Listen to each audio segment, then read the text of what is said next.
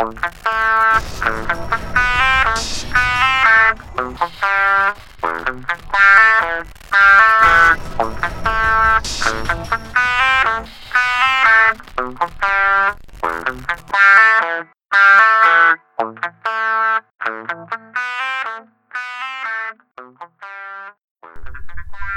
everybody, welcome to Appalachian Timberghost Outdoor Adventures Podcast. Thanks for joining me today, it's much appreciated. I'm your host, Glenn Russell. Don't know where most of the people listening to this are going to be from. I'm going to assume probably starting out a lot of people locally maybe that know me and heard about the podcast. But basically, it's episode 1, and it's just an introduction to myself and what the podcast is going to bring in the future. Just kind of taking a stab at what I want to do is, I'd like to get a lot of guests on here. I got a list of quite a few people that I would love to get on here, anywhere from biologists to NCON officers to people like you, out there listening to me. The one thing I do want to say is, this show, for the most part, is about us and not me. I'm just not going to sit here and blab away. I mean, granted I will, but I want it to be stuff that's, for the most part, informational. That's something that we can learn, talk about. I mean, in this day and age, let's face it, they got some new regs coming out in New York State for the deer hunting season. And like anything, there's two sides to every coin. And, the bickering has started already. And I get it, I find myself torn over a couple things. And one of it being, that I think is great, and I think most people are on board with, was the age limit. Starting out, you can hunt deer at 12 years old. I think that's awesome. I know a lot of young kids that started in the woods with their father or, family or even good friends, and, they have to sit and wait, and these kids are ready, just chomping at the bit. Probably a bigger outdoorsman than people twice their age, even just getting into hunting. But like I said, I want to fall down too many rabbit holes and get into too much. But that being said, people getting into it late. I want this to be informational, help people out. I'm on Facebook. Check me out, Appalachian Timberghost Outdoor Adventures. I got a page that's actually myself. I've also got, it's like a kind of a business page, but really this is not a business. But I just, open the page up and I post stuff on what I'm doing and stuff like that. But, I'm on these Facebook pages and, you can tell, people are new to either fishing or hunting and ask questions, and people are just brutal. I mean, we've all seen it, the keyboard warriors, You can be totally right about something, they're going to tell you wrong. And even in politics, I mean, lately it's even when people I agree with, it's I'm just sick of it. So you won't find too much of that here, unless basically it's the politics that are getting involved in, our outdoor life, and that will be something else. Going back to some of the people, the guests I'd like to bring on, anywhere from biologists, maybe you can even get politicians on here and see where they stand with hunting and fishing, if they've got our back or not, and things like that. But back to the podcast. So I wanted to start this 2 years ago, and I'd gotten all of the equipment to do it. I was going to college. I was finishing up for my criminal justice degree, and I got pneumonia. I actually did a podcast, a brief one about turkey hunting, because, like I said, it was the end of my school year. I got out. I had a very successful day, but I didn't feel good. And next thing you know, I was on my back for a month. Graduated from college. Eventually, I got a call from a school. I worked for a school, and I got a call from the state, and I took a job as a peace officer and went off to the academy for a few months. Then, I got out of the academy. I did some hunting. It was awesome. Started thinking about the podcast again, and then COVID hit. Then next thing you know, I was deployed all over the state and just didn't have the time for it. But one thing, hopefully this will be a motivational podcast as well. I think we're all in the same boat, either financially, some people just have the money to do great things, Some of us, it's a struggle. Thankfully, I got into this young enough where I got a lot of my gear when I was younger, and when I had money.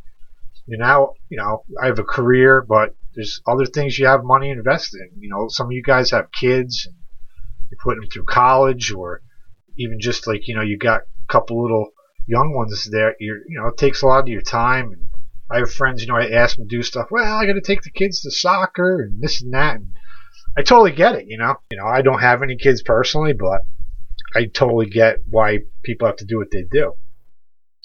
So COVID hit, and next thing you know, now I'm making the time, because that's my, here's where the motivational part comes in. It's not really meant to be selfish. I think everybody should be saying this, but like, it's the year of me. I hadn't been ice fishing in 20 years. I finally got out once. I want to get out one more time. I'm trying to hit Lake George tomorrow. So, maybe my next podcast will be how the fishing conditions were at this time of the year. I've been watching the ice conditions on a group that I'm on Facebook, Lake George Fishing, the Ice Fishing Report. And that group's really good because, for the most part, people ask questions. It's about safety. I was on like a ice fishing group, and a guy asked, where to go. And all of a sudden, like I said, the keyboard warriors came out, and they were dogging him. And they're like, oh, put your time in like the rest of us have. And then finally the guy came, and he said, man, he goes, I'm not asking where your spot's at. I'm just asking because I'm taking my kid out tomorrow, and I want to be safe. And I read that, and I felt for the guy. And that's why, like I said, I want this podcast to be about us, man, and have some kind of unity. Because I think, like, even with this new regs, it's like there's so much division and on every aspect of our life anymore, and it's like, if we don't stick together, man, not just the anti-hunters, but I think you're going to start seeing environmentalists coming in and angle on us. If we're not together, man, it's not good. It's not going to be good. But like I said, we'll get into some of the different parts of the regs, and I'm sure other states are going through it. Hopefully this podcast reaches other people in other states. And, I just actually, it's like we have the decals, thing here in New York, where you go online, you can buy everything online, and it's great. But I've started doing other states because, like I said, going back to the year of me, if people are on a budget, I'm one of them. It's like I can't just say, oh, I'm going to go out on a $5,000 hunt tomorrow and be guided and all this. But, one thing I've been doing because I was forced into it, there's another thing I'll get into in another podcast, is public land. Because of my new job, I couldn't just go after work to the farm that I hunted since I was a kid. Now I have to go to public land. I got to share it with people that you don't know. They're not your friends. They're not going to try to work with you, And maybe I'm the new guy, so I totally get that too, It's like, here's a guy who might have been hunting that spot for 10 years, and here I, with my Onyx map, and I'm trying to jump into a place that's far away from people, and here's some other guy. And that's where I kind of feel for the people that are dogging on people. They're very protective of their spots, and I get that. So, but the way I look at it is, if you don't have nothing good to say, don't say it at all. Like, I sit back, and there's times I agree, but I'm not going to say that to somebody. I'm just going to sit back and say nothing. When somebody asks a question and there's no replies to it, I think they'll get the hint. But at the same time, if it's some guy like this that's, just wants to take his kid out, I mean, come on, man. I think we got to do better than that. So, another thing, a lot of you guys, especially if you're listening to this, and I know you, there's some of my friends that I have the utmost respect for as hunters. They're very successful. They juggle their life, their kids. I'd love to get you on here. Like I said, this isn't about me. It's about us. And, just like to get some of you guys on here, as well as like really cool guests that I think you'll be interested to listen to the podcast. I'll have people that's on here that's worth listening to. So I don't want to drop names now, because if I can't seal the deal with it, I just don't want to have any empty promises as well. So, but here's the deal as well. Another thing, if you guys have like side hustles in the outdoors, like I got a friend, Kurt Burns. I'm going to give him a shout out right now. Maybe he'll listen to this eventually. But, the guy lives in Hyde Park, in my home county, and he just started a bait shop. He's got lures, and he's making rubber worms and all that stuff. So Smash and Bait, look him up on Facebook. I know he's trying to get his legs underneath him right now. So I think he's putting some, the shop's at his house. So he's trying to get it up to where, it's going to be in full swing. So right now I know you can call him, order stuff. He'll make either arrangements to meet you out and ship stuff as well. So Smash and Bait Company, give him a look. Another friend of mine, does butchering during the deer season in Dutchess. So like I said, reach out to me, comment on this podcast. That's the biggest thing I'd love, and hook a brother up, man. Is give me some questions, tell me how I'm doing, what you want to hear. I need feedback to understand what I'm doing wrong or what I'm doing good. And like I said, if you want to come on and sit around and shoot the breeze, I've actually got some mobile stuff that can on the go do the podcast. So that's kind of cool too. But yeah, like I said, motivational, informational. Because like I said, 5 years I have a boat on the Ashokan Reservoir, and that's a great fishery, let me tell you. And I didn't fish it once in 5 years. I went back last year. I was sick to my stomach. I thought I was going to lose the boat. I had literally went there with every intention of seeing that boat gone where DEC pulled it. I did some security work for probably 5 years at Gilboa Dam, and I used to always talk to the police officers there. And one guy said, "Nah, they would call you." Another guy said they'll yank that thing if they don't have the sticker on it. So I was worried because I didn't have a sticker probably in 3 years. I didn't fish for 5, but 2 years I went up just to slap the sticker on it. But like I said, the year of me, I got to get back into it. For some reason, here's one thing, man. I ain't afraid of death. I even came to with the COVID at the beginning. It was a sketchy time. You didn't know what to think, but I tell you what, I was ready to drop dead of a heart attack, and then finally came to terms with it. I said, "Yo, man, here's the deal. You could walk outside, get run over by a truck, and meanwhile, you've been living in a bubble, worrying about COVID." So pretty much stopped worrying about it. And I have asthma and all that stuff, so I'm one of these people. It's not like I'm talking as a healthy specimen. It's like I'm one of the people in the risk factor, but it is what it is. It's like if that's how it takes me out, that's what takes me out. Just like with people with cancer and whatever else, freak accidents. So another thing, you guys are probably more knowledgeable. I don't know if I said this at the beginning, but I'm not doing this because I'm claiming I'm an expert. I am by far no expert. But if I can help people out, and I enjoy this. I mean, I'll be honest with you, I enjoy it. I'm hoping it goes somewhere where I have a lot of feedback. But I think I've talked a little bit about the podcast for the most part. But I wanted to tell you a little bit something about me, about my fishing, where it all started. My dad took me fishing probably when I was, I don't know, maybe 6 years old, to a creek right down outside of my town by Pauling, and it's on Old Route 55. Any of you people there that are from the area, you might know about it. There's a little creek that runs next to the road, and back when I was a kid, there actually was small little fish in there. Now there probably might not even be fish in there. No joke. But yeah, that's where it started, and even when I was young, right up the street from that, Nuclear Lake. Pretty interesting. Look it up. Maybe we'll get into that in another podcast, because at one point before it was opened up to the public, I was privy to actually fishing there, and it was uncharted. The bass that we were catching when we were kids, it was just insane. We'd ride our bike. It was far from our house. We'd ride our bicycles. We knew the caretakers of the property, and it was awesome. And then as far as hunting goes, same deal. Right up the street from Nuclear Lake, my godmother's family owned a machine shop, and pretty much spent, I almost like to consider it the best years of my life with her family and my family. But her brother, Freddie PK, if you listen to this, I used to look up to the guy. I'd see him go out across the street with his bow, and it was pretty wild, because I always would mimic him. At one point, my mother, they bought me this little orange vest, and Freddie gave me one of his old back tags. It was funny. I was just thinking about it because I'd love to find one. I wonder if my mom still has them laying around somewhere.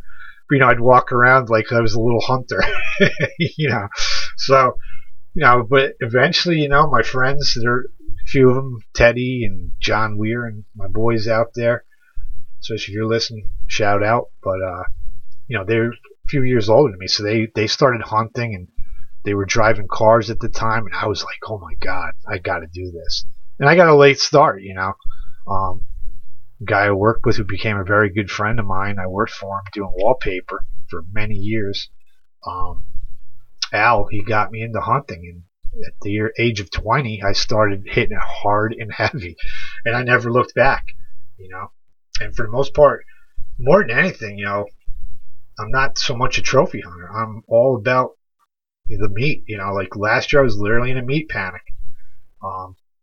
I was going down to my spot on the weekends down in Dutchess, and the times I was there, I was just not seeing deer. It was like mind-boggling for me because it's a really good farm to hunt.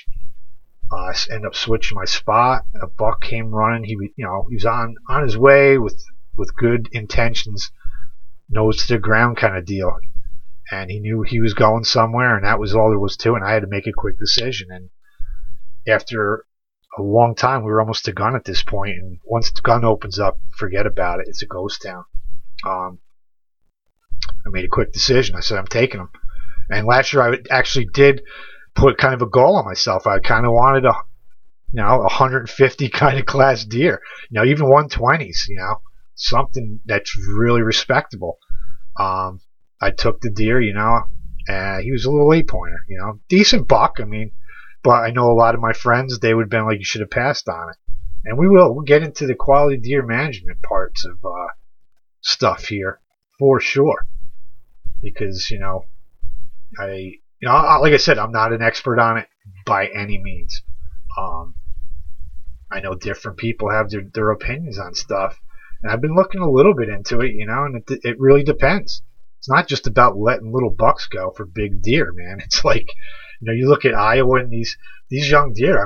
They're 100 plus class deer at 2 years old, because you know why? They got corn, and they got tons of it, and the competition's not as great as is for a herd of deer walking around through the woods after a bad season where apples aren't growing great, or for whatever reason, there's just you got to take the does, from what I understand as well.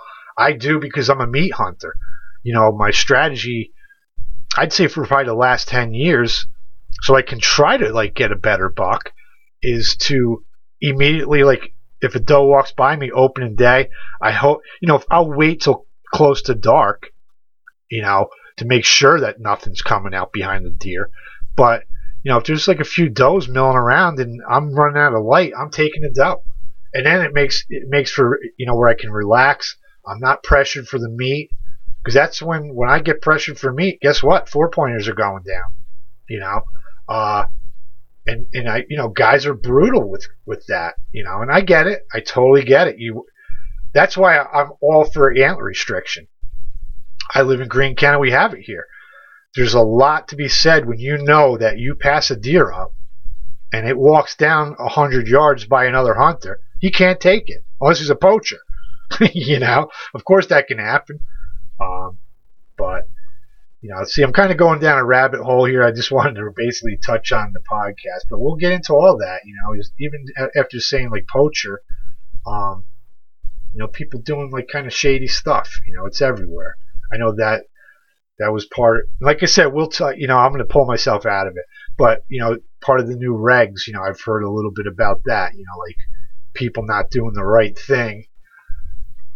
They feel like this is going to happen with certain areas of the new regs, so we'll see what happens with that. But basically, for the most part, that's it, folks. I'm going to wrap it up here because, like I said, I don't want to go on a rant. But looking forward down the road, I'd like to do some podcasts on saddle hunting. If any of you heard of it, I'm new to it, and it's been around for a long time, I guess. I tried it out this year, and it was awesome. So pretty soon, actually, once the snow's off the ground, I'm going to go start prepping some areas for for my saddle hunting. I'm done humping around tree stands for the most part. Years ago, I bought the Summit. It was the cat's meow, as far as being able to be mobile. But then after a while, I got sick of carrying that thing around on my back. I know guys have told me, I would just lock it to a tree or something, but I'd rather not. So, excuse me, I'm just taking a little sip here of my seltzer. But yeah, saddle hunting. We're gonna get into some deer management, all sorts of stuff. We got turkey hunting coming around. We got fish. Trout's opening up. We'll be talking all sorts of different, techniques and where to go. I'm not afraid to tell people where to go. It's like, the way I look at it, there's a lot of luck in this stuff. It's a matter, you got to be there. You got to put the time in. You can tell somebody to go to a spot, but if they're going to stand there for 15 minutes and be bored and then move on, that's the deal. It is what it is. So, all right, guys. Well, I'm going to sign off. Until next time, thanks for listening. Like I said, check me out. Facebook and Instagram, Appalachian Timberghost Outdoor Adventures. All right, peace out.